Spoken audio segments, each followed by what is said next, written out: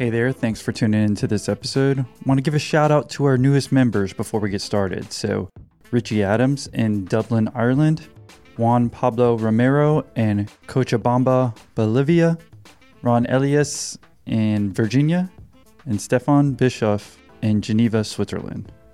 I mean, that's quite an international crowd. And so again, just want to appreciate y'all becoming a member and look forward to seeing you all on our next group call. And if you're interested in joining that group call and you're not a member, well, check the episode description below to find out how to become one. And we worked out of that house for about a year and a half. We were just like, we're not going to spend money on anything we don't have to for as long as we can. And they're like, oh yeah, I hate doing billing. I'm like, really? I love getting paid. I saw that growing up and I thought, I want no part of that. In the beginning, before you figure out what's the thing that will fulfill all of those for you, you need to know you're going to have ups and downs. You're going to have amazing highs, but you're going to have some lows too that you really have to figure out. And so every year is a little different. And you go into it with all your plans and your goals, and then you figure out how those will all probably get rearranged as the year goes on. But that's part of the fun of it, I think. Hi, I'm Kristen Harris. I'm one of the founders of Portfolio Creative, which is a staffing firm in Columbus, Ohio. I'm 50, which sounds young to me. And so Portfolio Creative is a company that connects clients with creative talent. So we do staffing, we do direct hire. We just launched some job transition services. So workforce planning, really anything around creating and building your creative team. So a marketing team, a design team inside a company generally is who we're working with, the leadership of an existing team that wants to grow or add. Is this still a good time for you as far as business, it would seem like? It's okay. Not nearly as bad as many. So I think one of the things that we're fortunate in, well, two things actually, the work that our people do can be done remotely. While companies maybe weren't so open to that idea before, they're very open to it right now. So a lot of our people have been able to continue working, continue doing the work that needs to get done. And companies are needing it. They're trying to communicate, maybe try different marketing, get their messages out to, what they're open, what services they are able to offer. So our people actually have been pretty busy. Yeah, I agree with you on that. I think the office market, like as far as commercial real estate, is going to be going down here because it's just like a lot of people now, when you force someone to do it, how many companies, I imagine most of them still never worked from home or did any of that. But again, it sounds like your workforce, a lot of them end up working from home. Yeah, they're able to. And it's interesting you bring that up because we're even having that conversation internally. We're all working from home right now. Now, I do miss people. I miss the communication, chat around the coffee maker or whatever, but it's worked out pretty well. I could really see us maybe being a mix, like having some days remote and then maybe still like a home base where we could meet and interview talent. But I think we'll end up being a mix when we come out of this. Yeah, I think a lot of people are going to go that route. And especially the early interviews that I used to do for this podcast, I used to talk about that a lot. I mean, I thought more people had been working from home by now, but now everyone is. So I guess my prediction eventually came through, Kristen. It just took a couple of years. You were so prescient. I know. I'm like, over time, this is going to happen. It still doesn't seem like it's happening. It still isn't happening. And bam, everyone finally listened to me. You can work from home. It's fine. So I think it'll be a mix. I think that people need and miss some of that connection and that rallying together, but I could see a lot more of it happening. I 100% agree. I think the perfect match is like, I've talked to people on here. I remember one of them was the Halo Top episode. It was Doug Booten. I'm trying to think what episode number that is, so y'all can go ahead and check that out. He is actually exactly talking about that. It's episode 127. If y'all want to check that out after this one. Similar, I think he would go in the office twice a week, or maybe it's at least once a week, where they all have a meeting somewhere, whether it's a WeWork or something. Well, they probably won't be doing WeWork anymore, but somewhere else that once a week they went in, but everyone else was remote at least 4 days a week. Because then you had a kind of perfect compromise of letting people do what they did. As long as they got their work done, you don't really care at the end of the day. But then from there, if you also want to have some human camaraderie, because I think all of us are itching and feeling like, okay, I think we're tired of being just from home all the time. Like work from home, even though I work from home, it's like, okay, I used to be able to go out sometimes and get out, but I think we're all feeling that part of it.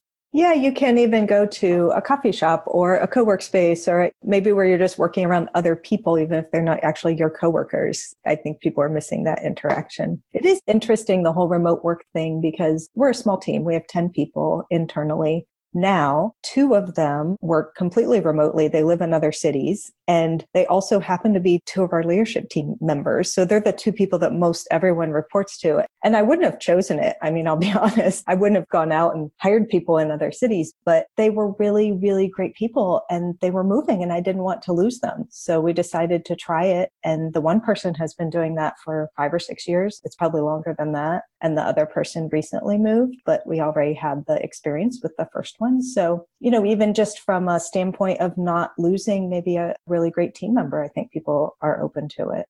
Oh, yeah, for sure. I think that would be the main thing. Yeah, maybe 20 years ago, you're like, okay, I'm screwed. I'm not, I'm just going to let that person go.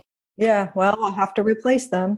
Right. But now it's like, okay, especially if you're starting off, it still might make a lot more sense to have someone that you want to physically be near with your starting up a company, or, we're one of the first few people. But now maybe you can have a long distance relationship, if you will, with those people. Yes. So you said your company's 10 people total, and could you give us a little bit more rundown as far as revenue, or also a little bit more detail of exactly what you do?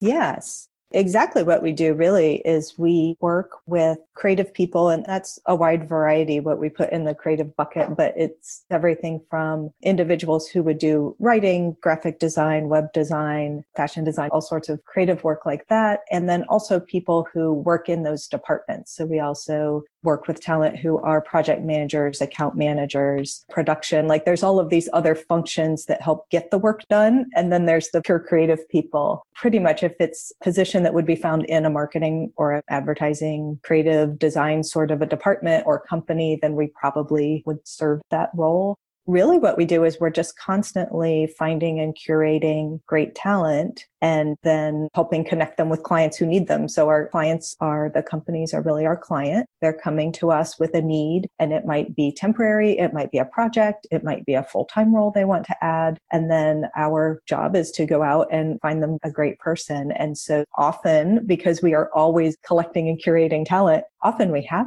already connections with great people that we can send their way. And then sometimes we have to go out and find them. It could be an unusual skill set or a certain kind of background. And then we have to put on our recruiter hat and go figure out where those people are hiding and talk to them and have them be interested in the role we're working on. So I think at the core of it, we're really matchmakers. It's just business matchmaking instead of like dating, but it's very similar. We've been in business for 15 years. We're a small women-owned business, which we're very proud of. I have a business partner, Catherine, and we started the company 15 years ago here in Columbus. Mostly our metrics are measured a lot on things like headcount. So like in the staffing industry, you look a lot at how many people you have working with clients or how many W-2s you issue. So we usually have between 50 and 100 people placed with clients, and we have somewhere between like 120 to 250 W-2s. So most of the people that are working with our clients are our W-2 employees. And it's an interesting business because the revenue really goes up and down, and it's very economically driven. So we're going through a different cycle right now. A year ago, companies really want to hire full-time. I just want to hire somebody because A, that's the only way I can get them to come work for me. Like they have lots of options. It's hard to find people. I want to lock them down. And we were doing a lot of direct hire recruiting, which is very different from a revenue standpoint because we're not paying the person. We're just charging a fee to the client. But then in other economic cycles, we're doing a lot of staffing. So that is more of I sort of say, quote unquote, temporary. I mean, it could be a few weeks or it could be years, but the person is placed and working with the client, but they're our W-2 employee. So we're their employer. We provide all of their benefits. All of the payroll runs through us. So then our revenue is very high, but there's a lot of expense, which comes right out the top, which is the payroll. And so you said you're a women-owned business, so you're 10 employees? Almost. We have one man, Derek, and he is fantastic, and he hangs in there with all of us. We don't purposefully only hire women, and we've certainly had plenty of men that have worked for us through the years, but right now we're 9 out of 10 are female. Well, this is a non-gender-owned podcast, in case you're wondering. I'm joking. I'm sure someone will be offended by that. I don't care. I'm curious, a women-owned business, are there some benefits to that? So if there's women listening now, any like tax credits or anything of that nature. Like I'm trying to help like any woman who's on the fence, who's listening, maybe there's some benefits here. And again, maybe it might be depending on your location, which you're in Ohio, right? We're in Ohio. Illinois, sorry. I'm close. No, you're right. We're in Ohio. Oh, I thought you said Illinois. Okay, yeah, that's what I thought. I wrote down Ohio. I'm like, okay. So yeah, could you tell us about the benefits of being a woman-owned business? And again, anyone who's speaking to any young female entrepreneurs or entrepreneurs, potential entrepreneurs on like why they should start their own business. Yeah, why that matters. So I will say that I'm not sure we have a ton of benefits from being women owned, but I also haven't seen negatives either. So I think gendered ownership is kind of interesting in different industries. We're not necessarily in an industry that is so atypical for to be women in it. There's a lot of female employees and even owners in the staffing and recruiting industry, as opposed to I have a friend who's in construction. That is really unusual. There are very few women-owned businesses in something like construction. So for us, we have been certified since we started the business. There are organizations that certify you. So you have to fill out these elaborate applications with a bunch of information. And then generally they come and meet with you to confirm that you are indeed running the business, because sometimes people try to pretend their spouse is running the business, for example. So they come and check on you. And where that has helped us is with some of our larger corporate clients, when they have initiatives or they have goals within their company to diversify their spend or their supplier base, then we count towards it, right? Because we're a more diverse supplier for them. And I've not heard any women-owned business ever say it's been something where people just like call you up and say, hi, I want to use you because I found you on a women-owned website. You know what? It's not a direct conduit to getting opportunities, but I think it certainly can tip the scale a little bit if that's important to a company, or it definitely doesn't hurt. I mean, I think my favorite interviews you've ever had are the ones where you've bleeped out their name. I think there was 2 of them where they were just absolute fails. Yeah, the 2 Patreon episodes. I think it was number 2 and then 17 that just came out recently. It was just like the oddest interaction ever. It was awkward and super, super entertaining. Yeah, well, good. Well, glad I got 2 entertaining Patreon ones there for you. Yeah. Well, it's important to any company. I'm just trying to look for any benefit, because whatever niche we're in or whatever, if there's someone who's wondering, it's like, look into these things that can be helpful to you. You got to use whatever's to your advantage. Exactly. That's what I was going to say. I guess I will always use something to my advantage. If someone is like, hey, it would help you to be certified, like, okay, I will sign up. It's not going to hurt me. It could help. So generally, I guess what I would say if somebody's considering whether they should be certified or not, because there is a fee and there is time, is finding out if it's important to your clients or the kind of clients you work with and which certification you go after. There are different ones. And so depending on your client base, it would matter which one you pursue. If you're doing government work, there's different certifications they look for than the larger corporate one is generally, it's called WBENC, WBENC. Is the organization that does a lot of certifications that corporations use. So you really need to know what matters to your client, and then you can pursue the one that would be what they're looking for. Does that make sense?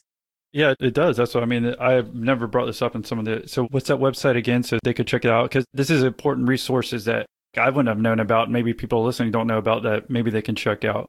Yes, the organization is WBENC. Women's Business Enterprise National Council. That's a mouthful. So I just Googled that.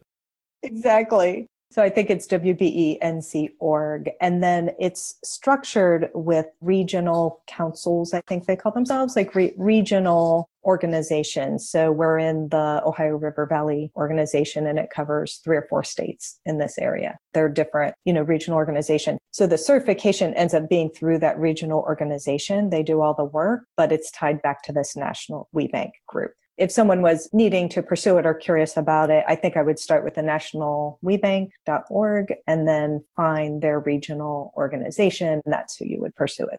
Yeah, because I have even heard like military contracts, or if you're in construction, like you said, there's certain industries where it could be way more beneficial because there's way more men, right? And especially if you get that certification in there, it's like some of the huge companies need to have so many women-owned businesses, give them so many contracts, whether in your military or construction, or just always keep thinking of what might I qualify for or might help me to make my business a little bit better. So I appreciate you bringing up that resource.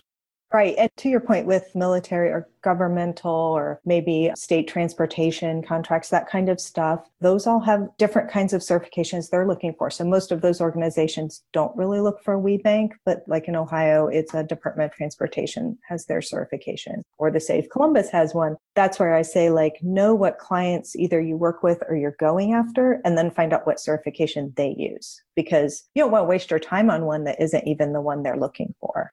Yeah, I mean, I think if they just go to this one, at least at first, seems like it might be the biggest one. And then it gives you an idea of like, okay, let me go niche specific, right? It's just like there's conferences that are niche specific. Yes. Great. Well, yeah, I appreciate you bringing that up. Absolutely. What's interesting is, because like I said, with the different kinds of work we do, our gross margin has continuously gone up. Even the margin dollars tend to be more similar than not, even though the revenue was wildly different. That's sort of something I think when people are thinking about their business, just thinking about having different kinds of products and services. Everything we do, the margin isn't the same, what it takes to deliver isn't the same, but they're all needed at different times. When it's hard to hire, we do a lot of direct hire. When people aren't sure about hiring, we do a lot of staffing. When people are laying off, we are starting to do more job transitions. So we're offering different things based on what companies need to do with their own workforce. Yeah, definitely something to keep in mind. So why don't we go ahead and reel back to when you got started your business here? Yeah. So you want to start with starting the business or like prior to that? Tell us whatever you think is most exciting that everyone could learn from, and we'll start off in that part of the story. Yeah. So I guess I will start with the fact that I went to art school. No way. So I did not go to any kind of business university whatsoever. Yes, I went to Columbus College of Art and Design, which is a very good art school. It's here in Columbus. It's in Ohio. And I didn't exactly know what I wanted to do, but I liked art. So I got a scholarship and I decided to give it a try. And I really loved the school when I got there. So I went to art school. My major was retail advertising, which is not really a major they have anymore, but it was at the time. And I actually started working for what's now L Brands. It's gone through a few name iterations, but it's the parent company of Victoria's Secret, Bath and Body, Pink, some of the fashion brands. And over the years, it's been either the creator of or acquirer and grower of a lot of retail brands that people know, like Justice and Abercrombie and Fitch and Lane Bryant and Express and probably others I'm not thinking of right now, ones that don't exist anymore, like Structure. So I started working there right before I graduated from college. Actually, I had like a summer and then a few more classes to take. So I started freelancing at Victoria's Secret and I just basically never left. They finally hired me. I worked there for 13 years in different divisions. So I worked for limited brands the whole time, but I was at several of those companies I named in their marketing and creative departments. I was a graphic designer. Were you a model there too? No. If Did only. you get a discount on their clothing at least? I am 5'1", so I'm not really in the model category.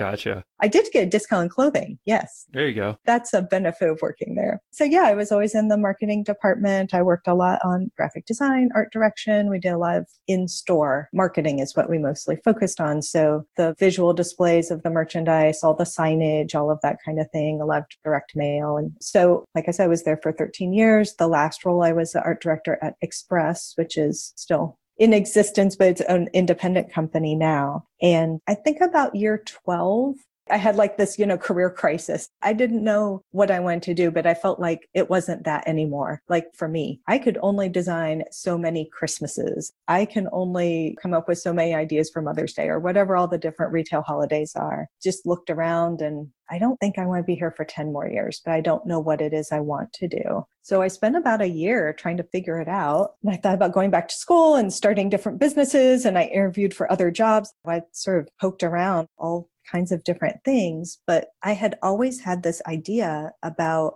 and I didn't even know it was called staffing then, but about helping companies find freelancers is what we would have called them. In my department, about 50% of the people on my team actually were not employees of Express. They were freelancers, or you call them contractors now probably. And there was a lot to find all those people and manage them. And so I'd had this idea. I mean, even back in my first job in Victoria's Secret, my friend and I always joked about like freelancers on call. We should start a business. And so somewhere, I guess it was just stuck in the back of my head all that time. And I started doing some research and thinking about it and started to think it might be a decent idea. I mean, didn't seem any worse than any other ideas I had. I started talking to the woman who is now my business partner. She was freelancing for us, actually. And I was talking to her because she would be more like the talent side. And she actually had experience working for some firms like that. She's from Chicago. So we had nothing like that in Columbus at the time. We were more of like a mid-tier city. And those kind of companies were really only in the really larger metropolitan areas, focused on creative. There was staffing of all types of things, but not focused on creative. So we decided we would start a company and we knew nothing. And so this was after 13 years of being an employee. So, I mean, I think I was just looking at your time. Are we 2003, 2004 is when you decided to start your own business here from being an employee all before that? Yes, exactly. A corporate employee. So we started on January 1st of 2005. So yes, 2004, probably for about 6 months through the end of that year, we worked on planning it, figuring out what we were going to do. I was still working for some period of time. And then there was a corporate reorganization going on. And I was like, well, I'm just going to hang out because either I'll still have a job or I'll get laid off. And I've been here a long time, so I'll get some severance. So either way, and that's what happened. I did get laid off and I had some severance. So I had a little bit of a cushion, a little bit of time. So what's a little bit of cushion? I think that when we first started, Catherine was freelancing. So she had some clients of her own she was working for. And I think when we first started, we figured out that we needed to start paying her after about 3 months. And then I had about 6 months of runway. Like personally? And we did. We were able to. Personally? So like how much money you're saying that you had? I mean, it's different having business money, how much you both decide. No, I mean, I could pay my bills for 6 months. Okay, gotcha. Because we were both single at the time. We both had houses, but not a lot of expenses. And we both said, okay, I'm not going to lose my house. I need to buy groceries. What's the minimum I can live on? And we both figured that out and how much, each personally had to live off of. But I think it's interesting when you bring up like business money versus personal money, because in the beginning for us, that was all the same pool of money. We did not have funding or investors or anything like that. And the first few people that worked for us for a client, I literally wrote check to them out of my savings account to pay them because there's this lag. We pay our people the next week, but it's at least 30 or more days until our client's paying us. So all the money was in the same pool in the beginning. So yeah, we did have to make it all stretch. Appreciate you becoming a Patreon member. Yeah, no problem, man. So what inspired you to become one? There was some content specifically, I can't remember the guy's name, but the guy over at Meineke, I was just like, I had to listen to the end of it. So it was a good hook. It is so funny that you said that because when I literally just got done editing, the guy said the exact same thing. Really? Yeah. I kept thinking that story was so good. I mean, I don't know if you thought the same thing, obviously. The guy is, you can just tell he's a grinder, and you want to root for a guy like that. Right. But this is one of the benefits. If we can just hone in on like right when you started, because I think it's interesting. But again, anyone who's listening, it's like a service-based business. You don't need a lot of money. It's not like you started a new product and you need hundreds of thousands to just even get started. This is basically your time and effort. And I guess I was just distinguishing like the personal money is like, okay, how much runway y'all both had? Because if you start a company solo too, especially the lines are super blurred, but at least if you have two people, at least you've got a better idea. But did y'all both just decide it was like 50-50 on what you're going to own and generate revenue and how much money y'all decided you were going to put in to even get started? Yes. So we were 50-50. We still are, always have been 50-50 partners. And we each put in slightly different things. So I think Catherine had some equipment because she'd been freelancing. She had some equipment that she brought to the table. And I had some money in my savings account and we paid me back. So once we started getting paid by clients, we paid me back my own personal funds, but we both put in our personal money. And you're right, with the service business, it was really our time and energy. So we worked out of my house. So I just happened to live on kind of a busy street by a library where there were businesses and homes. So we were able to just sort of make the front of my house the way it was set up, an office space, and people would come there and interview. And it didn't seem weird because you weren't going back into like a cul-de-sac in a neighborhood or whatever. And so we worked out of my... Or in your bedroom. Yeah, exactly. You're not going to my bedroom. Both of those, yeah. Yeah, that's cool. It sounds like, you have a good setup on a decent street that I think we can all visualize. You made it kind of look like into an office, your first room or something like that. Exactly. And we each had a laptop and we had a printer and, we didn't need a whole lot beyond that. Right. So it was really our time and energy. And we worked out of that house for about a year and a half, I think, before we decided to spend the money on an office. We were just like, we're not going to spend money on anything we don't have to for as long as we can. And so were y'all good friends, you and Catherine? It's funny because not anymore. We always say we're not friends. We're probably much better friends than in the beginning. We always say we're not friends. Like we knew each other through Limited Brands. We had worked together in sort of related departments at one of the divisions. And that place, like lots of companies, I'm sure, is almost like a giant extended family in some ways where like, what's going on with people and people move around amongst the different companies and you interact and bump back into people a lot. So, I would see her periodically and then she was freelancing and she started coming and working with us at Express. So I only ever knew her as a coworker. We're still kind of like that. Like we don't hang out together on the weekends. Our personal lives are not intertwined, only our business lives. And we're very good friends, but we are still always business friends. I think that's been good. There's always that advice to like not start a business with your friend. And so we always joke, like, oh, that's okay. We're not friends.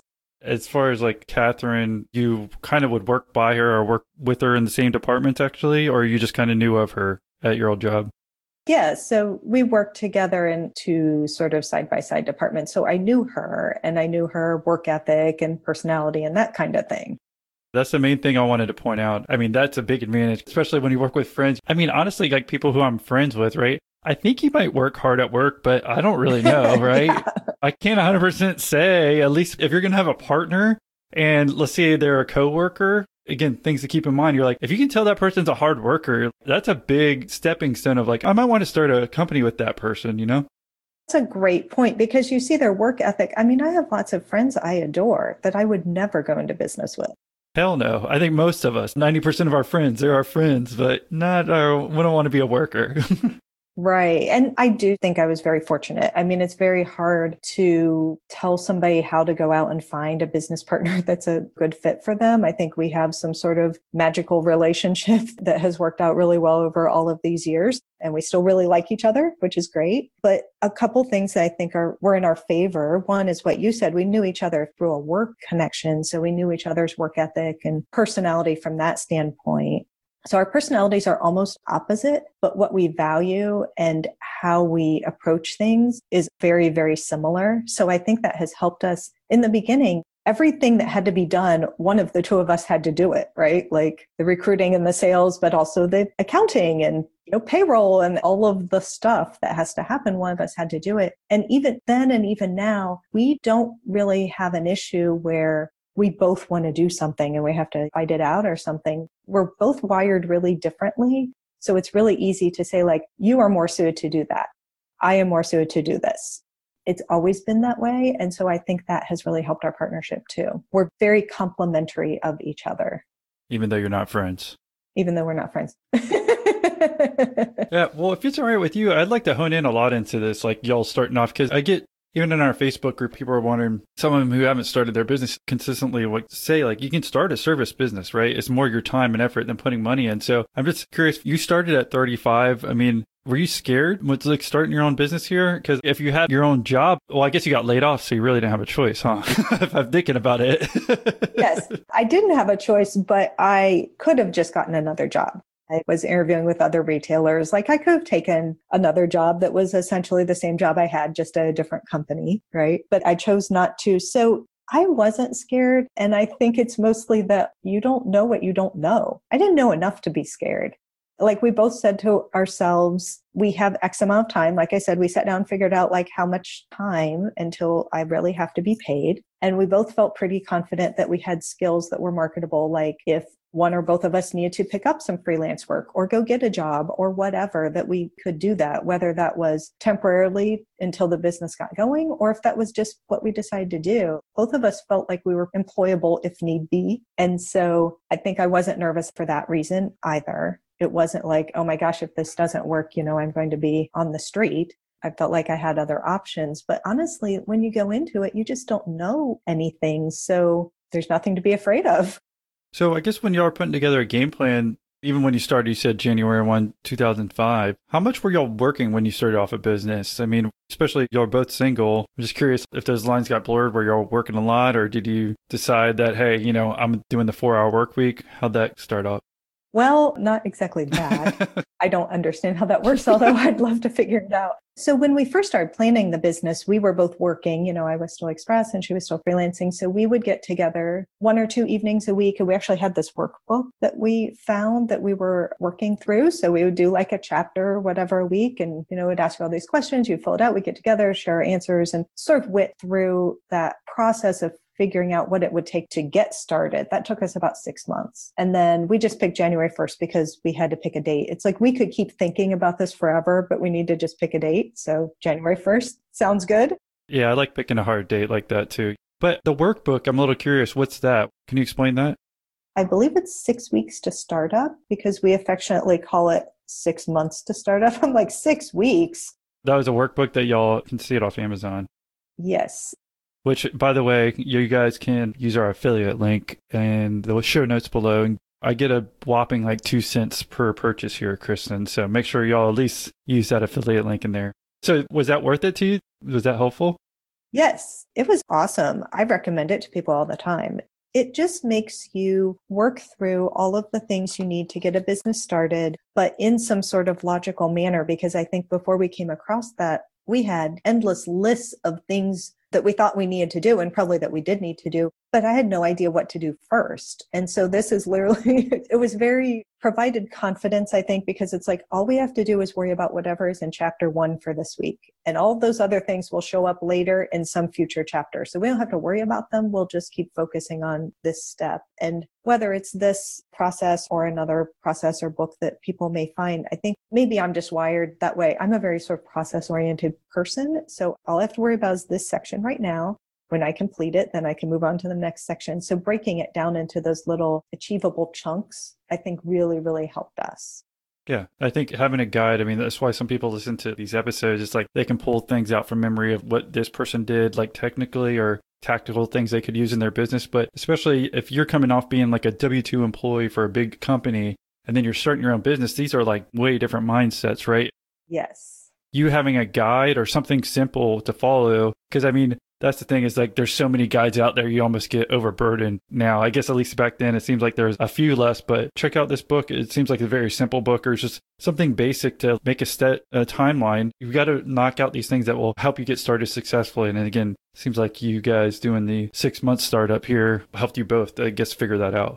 Yes, absolutely. So highly recommend that as a tool. So kind of back to your question. So we picked January 1st, 2005, and we were working full time. So by that, I mean about 40 hours a week. I guess we were trained in that corporate world. That was corporate mindset, although there's no way I ever worked only 40 hours a week. In my jobs at Limited Brands, I was there many, many more hours. But one thing that was really important to us, and I should say, like when we started this, we really just thought about making fun jobs for ourselves. Like we didn't have any vision of a company where we would have 8 other employees or a big office space and all of these other things. We really just were both at a point in our careers where we wanted to do something different. And we thought we could create fun jobs for ourselves. So I don't know that in the beginning we ever thought of it as anything beyond like the two of us. So part of what we really talked about was making it be a place that we want to work. We had worked in some corporate environments. Some were great, some were not as great. But it was like, if I want to work 60 hours a week or 80 hours a week or something, I'll just go get another job at another retailer because they're going to pay me like twice as much as I'm making now here at my company. Probably 100 times. Probably. The first year. Yes, way more. So it's like part of what we realized we could do is create the kind of life that we wanted. And so we were also willing to sacrifice things for that, right? I'll take a little less money, but I'm just going to be done at 5 or 6 o'clock and I'm going to be okay with that. And that's not to say that both of us didn't do some stuff in the evenings or on a weekend because there are things that need to be done, events, or a client has an urgent need for the next day or whatever. Like you jump in and you take care of those things when they need to be, but it doesn't have to be every day, or it didn't for us. And we tried to really hold ourselves to that. Yeah, well, I appreciate you being a Patreon.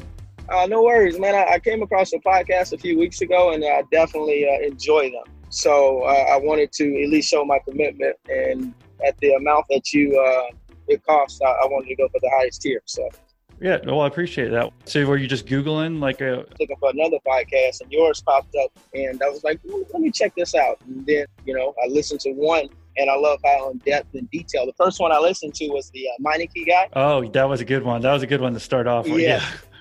And I'm in the franchising, right? Okay, So, perfect. well, I'm in a franchise. I definitely, it definitely was a good one to start off. And I like the questions that you asked. You hold them to numbers. And so I think I've listened to maybe 60 in the last 3 weeks. Oh, wow. Yeah, So, you've been binging. As far as like episodes, what's been one of your favorite? the Meineke guy. Meineke, yeah, you really did start Yeah. off with, I thought so too. Yeah. I've been telling Yeah. everyone how great that one was. And he's one of the main reasons I joined the Patreon too. I was like, man, I got to hear the end of his story. It took me a couple weeks, but yeah, I was like, I got to hear the end of his story.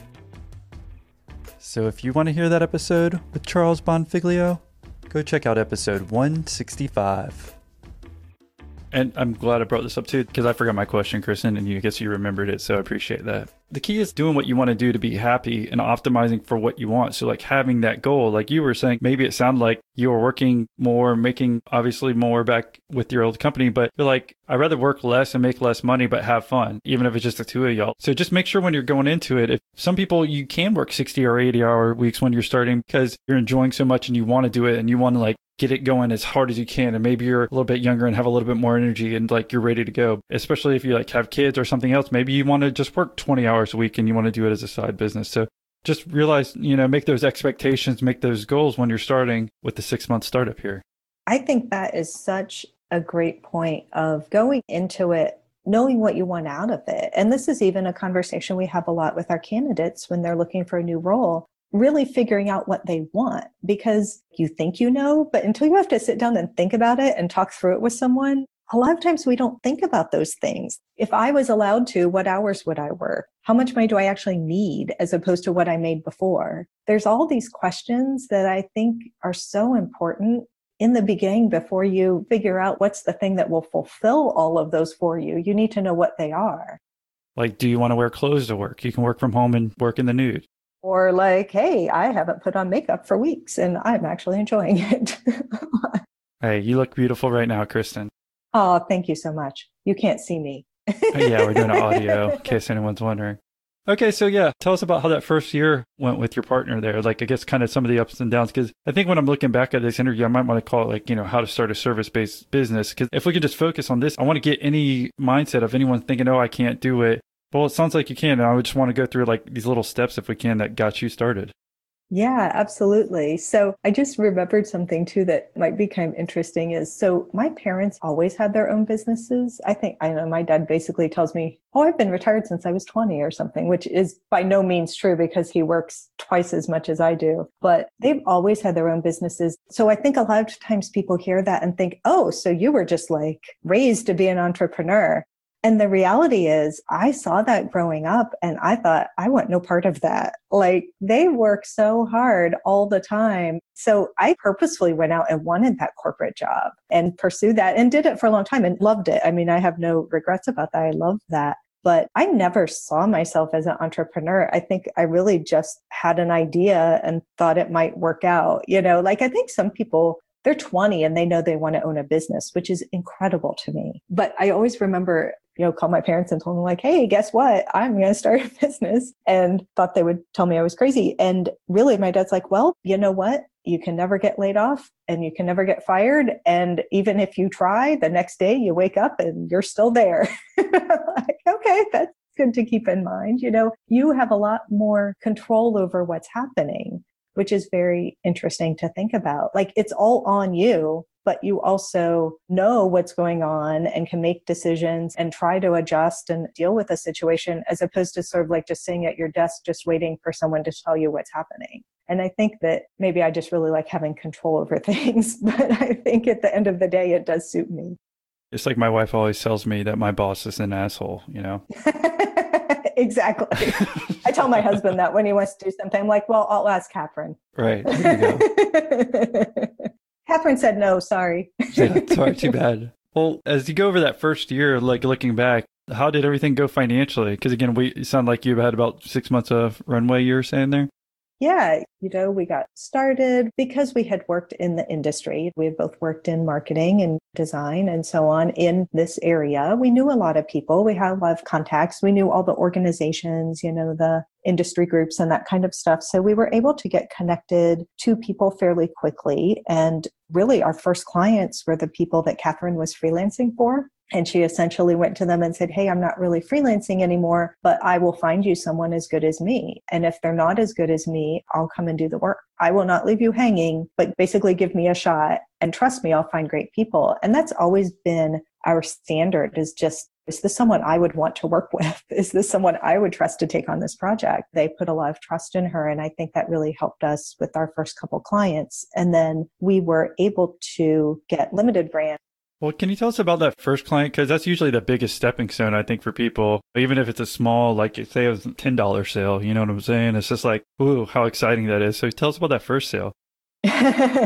Yeah, I'm trying to remember. I know it was a local ad agency. Catherine was working with a couple different ad agencies and design firms at the time. And I know it was one of them that they reached out to her for a project and she basically gave them that pitch. And it was very exciting. And I'm fairly certain that also it was my college roommate that we placed. So, in the beginning, everyone was someone we knew. All the clients were people we knew. All the talent were people we knew. But pretty quickly that evolved.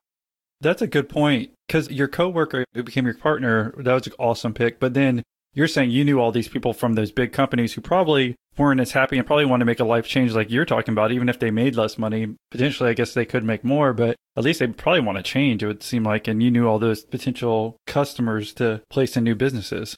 Yeah. And people that I knew they worked with us at Express on projects, or I had met through the companies I'd worked for. When you work in any industry in a city for a long time, you just get to know a lot of people. I'm pretty friendly, so I guess I do. It's interesting to think about in the very beginning, pretty much everyone was someone we knew or someone that was somehow connected, I guess, to our previous careers. But fairly soon, it evolved into a lot of referrals. So all those people would refer other people to us, both clients and talent. And even now, a large portion of our talent come to us through referrals. Someone else has a good experience with us, they will send their friends our way. And I think that's really rewarding for me. Like, that tells me we're doing a good job. When somebody sends their friend to me, that means that we did something right for them. It's interesting to think about that evolution in the very beginning of like a lot of it being connections that you already have. And I think a lot of people start businesses that way, whatever it is that they're doing, they tell all their friends about it first, right? And then ask for some support or to share the information on to other people. So how much do you think you ended up making that first year? I think we billed about $250,000. So, we made a percent of that. Yeah. Are we talking like 10 or 20%? Yeah, probably about 10%. Okay. So we're talking 20,000 between the two of y'all for the first year? Yeah, that's probably about right. Again, I want to make sure that people don't go in blinded, right? They're like, you hear 200,000, but then it's like a lot of your costs, or it goes directly to them. Exactly, because we're paying all of the people. Exactly. Yeah, so I didn't want anyone to think like, oh, they made $200K net profit their first year. I'm going to go ahead and jump in this. Oh my gosh, yes. And I think people do think that often. Yeah, I bet they do. That's the reason I wanted to point that out, is not to like bash you or anything. It's like, hey, anyone listening, it's like we have to have realistic expectations of, what we can do here. But I think as long as you start seeing momentum, and in certain industries, the one that you were in, it takes a while to get that ball rolling and going. But as you start doing better, it seems like it starts to snowball as far as hopefully finding more and more clients and placing these people on the jobs, right? Yeah, absolutely. And I think in the beginning, just having all those plans, kind of knowing what your bottom line is, what you need to cover all your bills. And for us, we had a lot of conversations about each other's finances. And Catherine was dating someone then who was now her husband. And she said, oh, you know way more about my financial situation than he does. We just peeled back everything because we said, if we're going to be partners in this thing, we both need to know everything. Like, how much debt do you have? What are your expenses? How much do you have to make every month to cover it? And so by doing that, we were able to basically put markers in place. Unless we get to X point, we don't need to worry. That was very freeing, because if you don't get there, then you don't have to worry. And I always recommend that to people, especially like in the creative industry. A lot of people want to freelance, go off on their own independently. And that's one of my biggest recommendations, because people constantly worry about, am I doing enough? Am I getting enough clients? How will I get the next project? All of those things. And if you just know sort of your limits, as long as you don't bump up against them, then you're fine. It can relieve a lot of stress. Right. And it's important, like you're saying, I mean, glad you brought that up too, to have an open conversation if you have a partner to like, how much money do we need to make that you're going to be fine? Because let's say if maybe you have zero school debt, but maybe they still have school debt and they have to make so much. If you don't have that conversation, then you're going to have an issue. Like, and when they start getting stressed out and taking out on you as a partner, you're like, wait, what's going on? Well, I need to make this much this month. And like, well, you never said anything. How am I supposed to know? So it's good, again, to have these, maybe you don't know every single credit card she has or whatever, but you need to talk about overall, again, that monthly cash flow, how much you need to have or whatever. And I believe in 100% what you're saying as far as being open with your partner or whatnot to make sure you're in the same wavelength as far as like how much money we have left in our account personally versus the business. And again, how much we have to keep this going. Yes. And also, and you sort of alluded to this too before, like how many hours are you each going to work? Are you going to invest it back into the company, or do you need to take a certain amount out? Because people have a lot of conflict over those kind of issues. You know, if you're not on the same page or you haven't had these discussions up front, everyone goes into it with their assumptions, and that can just go so terribly wrong. So what was the hardest part about starting off that year one? It seems so long ago. I think mostly just not knowing what you're doing, but I will also say, like, I still feel like that every day. Every day there is something new, especially right now. There is something new that I didn't know, didn't expect, have to figure out. And I think it's kind of interesting about being an entrepreneur. So like when I worked at my design and art direction job, my job was to be really good at a few things, right? Like very deep skill set in a narrow kind of area. But when you're an entrepreneur, I feel like you need to be, it's that like mile wide, inch deep. Like you need to know about a million things, but you don't need to be an expert on most of them. Maybe you have an expert you reach out to or whatever, but you need to know about a lot of things and then be willing to figure out all kinds of stuff that you have absolutely no idea about. I mean, like I said, daily, I'm like, well, I've never encountered that before, but let's look it up online and see what we're supposed to do about that. I mean, it is never ending. And so I enjoyed that. Like I enjoy always learning or figuring out something new and kind of the accomplishment of, yay, we figured it out. But it can be really frustrating for some people, especially if they are coming out of, I see a lot of people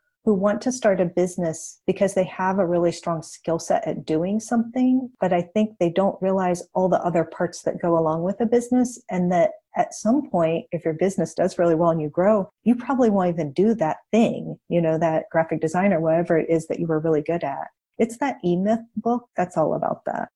100% agree. So like when I did my mortgage business, I mean, I knew this going in, and it's kind of why I wanted to start my own business. Is like, before I was just a broker, I was just doing sales, right? But I knew I'd eventually, like you were saying, I'd have to do the bookkeeping. I understood sales wise. I'm like, I've got to find clients, which is the main thing. People got to, realize if you're starting a business, I've got to figure out a way to find those clients and like marketing. And that was always interesting to me. But again, it's just like all these other things, even setting up a website, setting up email domains, doing all this other stuff.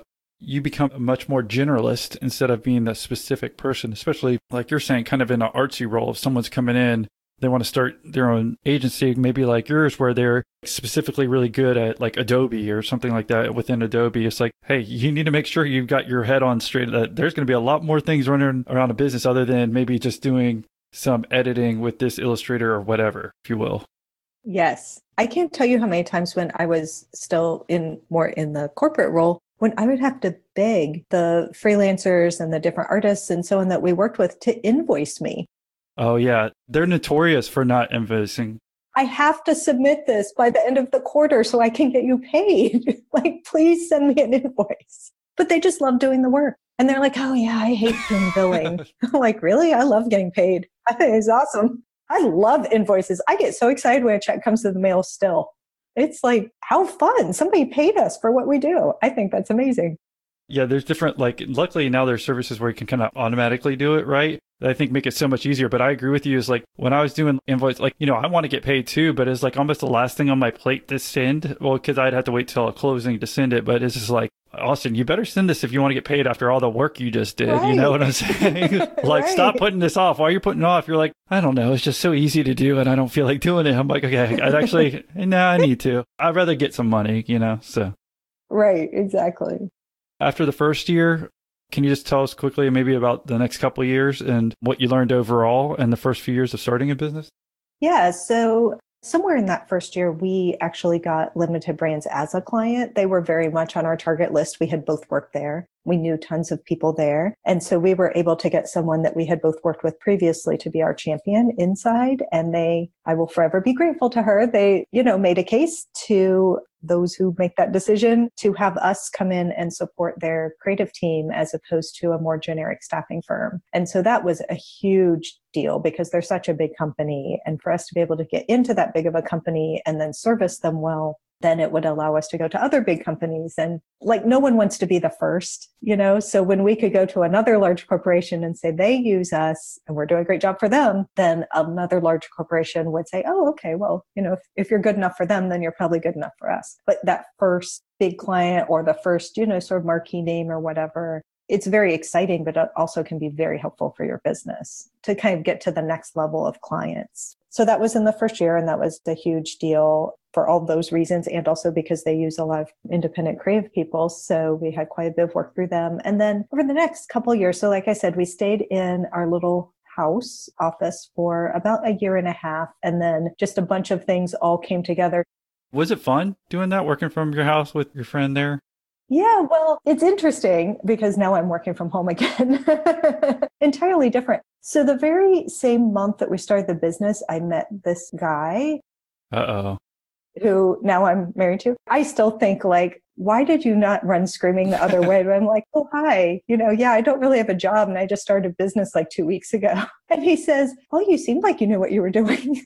He's lovely. He apparently was fooled by the fact that I seemed like I knew what I was doing. But what happened is over a few months, I was dating him and I ended up being at his house a lot. So my house almost became just the office, which was really nice because there was some separation.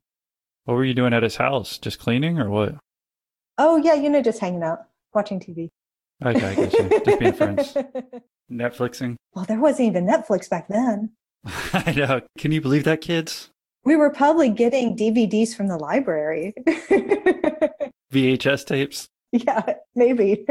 So after about a year and a half, through all different circumstances, like he and I decided to move in and together and sell both of our houses and get a different house. And we wanted to bring in someone to help us, like an intern or someone to help us. But we just felt weird about asking someone to come work in our house. And I know lots of other people do that and companies do that, but I don't know. Somehow it just felt odd to me. So we decided it was just time to get an office. So we found a small office more in the city and moved. And that just felt like a really big grown-up thing, to have like a real office with our name out front on a sign. It gave us more space, but also allowed us to get some help. So we started with an intern, a college intern who worked with us some hours per week. I don't really remember how many. Was this year 2 that you actually moved out of the house, you're saying? Yeah, year 2. But not only that, I mean, the main thing I was curious about is the internship. Would you redo that or? Oh, yeah. And the thing about moving out of the house is it was very different. So this was 15 years ago. There weren't co-work spaces and all of these other options that we have now. Like we would have probably had so many other choices. But at that time, there just weren't all those options. We just went with a regular office space, but would definitely do interns again. We have an intern right now. I love having interns. First of all, I just think they're super fun because they're always bringing a totally different perspective. I don't even care how young the younger people on our team are. They're all a certain amount of years out of college. Our interns are always a whole other generation, right? And they have different ideas and, you have to choose wisely, but we try to find people who are excited about what it is that we do and want to learn that. How many hours a week would they work in? I was going to say they never work more than probably 10 to 15 hours. Is it free? We wouldn't have a full-time amount of work for them, but they're always supporting a team in some way. We've had different interns to do different things, but they're always supporting someone else. Do you actually pay them or do they do it for free?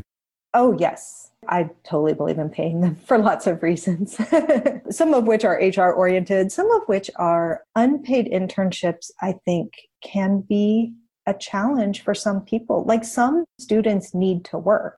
And if the only thing available to them is an unpaid internship, they either have to choose, do they need money or do they need that experience? And I never want somebody to have to choose that. We pay a little over minimum wage. It's not making anybody wealthy, but it's in the same range of what they would make working at a store, whatever. And they're getting experience in their field. So yeah, we always pay them. Yeah, I kind of agree with you. It's like, I probably just do minimum wage. And then, I mean, what I've heard before is like, okay, maybe they're doing like a lot of data entry, like work that or stuff that no one wants to do, right? Right. Maybe it's 10, 20 hours a week. And maybe depending on where you live or whatever, let's just say $10 an hour or whatever here in the US. But then maybe once a week, they get to go out to lunch with everybody in the office, like maybe you, and just ask you questions. And like, dude, that would be way, like almost anyone should take that offer, right? Versus making 20 or $30 an hour and doing the same type of work. It's like, if you're listening now and you don't have your own business and maybe you're a college student or whatever, hey, just go ask if you can do stuff at minimum wage. That's what I did in college too, now that I think about it. I think I had one or two businesses that was in the real estate industry that I was like, they only needed data entry or something. I'm like, I'll do something for a month as long as I can go out to lunch with somebody for like once a week just to pick their brain. So yeah, if you're in that role, think of that. I believe as the employer, it's our responsibility to make sure they're having a good experience and they're learning things too. So even if they're doing things that are, like you said, pretty mundane, and I've never had anybody complain about anything we ask them to do. Because you're the boss. Because I'm the boss. But we always try to make sure that they are doing at least a few things that are related to their major or their interests, and that we're taking them along. I mean, we'll take them on client meeting. We'll take them, we'll have them sit on interviews with us. We'll take them to a creative event. Like we try to include them in as many things that give them experiences and exposure, because ultimately, I feel like they should come out of that internship better positioned to find the next job, or what usually they're like a senior. So they're looking to graduate and find their career path. So we work really hard to make sure they're getting good experiences that are relevant for them as well. Again, just put yourself in their shoes, because I've had one before where they wanted to like do unpaid, and it's like they kept asking me to do something. I'm like, dude, it's like you're asking me to do all this work and I'm not going to get any benefit. I think just looking at like as low cost as possible, give them busy work. And from the student perspective, often, I don't know if it's always like this, often like if it's unpaid and they're doing it as a class, then they actually have to like pay for the class and work for free. Like, wouldn't you rather we just pay you $10 an hour and it's like a part-time job? Yeah, it's a lose-lose versus like a win-win, right? Yeah. I mean, sometimes they have to have it for their major, which is different. But in our case, we've always had paid interns. Looking back, it seems like it's been a successful business over the last 15 years since you basically started. Yeah, I think so. I mean, there's always ups and downs. I heard this great quote the other day. This person I admire was talking about business and saying that it was me. In a 10-year cycle, you'll have 2 amazing years. You'll have 6 like pretty good, fine years. And you'll have 2 that are so horrible you think you might go out of business. And you should just plan for that. Like in a 10-year cycle, and you don't know which year will be which year. So I think over 15 years, like we've been through the last recession. Now we're going through a very interesting time and experience right now. We've had some great, like super busy years. We've had years where it's been really hard to recruit. So that actually impacts our business because it's hard to find people. It's always up and down. And I think if you sign up to start your own business, you have to sign up for that roller coaster. Like it doesn't just go up. Some people's do, and God bless them. I don't know how they make that happen. But I think in an average, smallish business that isn't trying to position themselves to be a unicorn or something, like we're a small business in a Midwestern city. You're going to have ups and downs. You're going to have amazing highs, but you're going to have some lows too that you really have to figure out. And so every year is a little different, and you go into it with all your plans and your goals, and then you figure out how those will all probably get rearranged as the year goes on. But that's part of the fun of it, I think. Yeah. Well, it's good because I guess I started off my 2 really bad years just to start off, huh? Yeah. So you got them out of the way. Yeah. So now I'm expecting 6 okay and 2 really awesome ones. Is that the deal? Yes. Well, Kristen, thank you for sharing your story with us. If anyone wanted to reach out and say thank you for doing the interview, what's the best way for them to reach you? I am super easy to find. Not on LinkedIn. We figured that.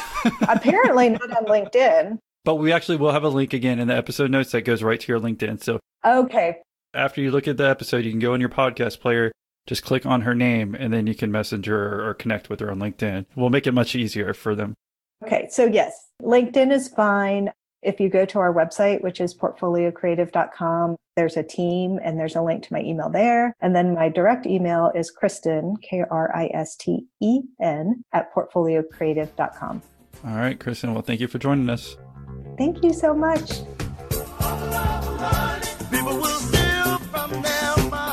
Let's see. I'm looking at our new, what are we doing now for Patreon for our group calls? Oh, we're doing 2 a month? Yeah, we are. And the membership price is still the same? Unbelievable. So if you want to become a member, join our Patreon membership by going to millionaire-interviews.com/Patreon.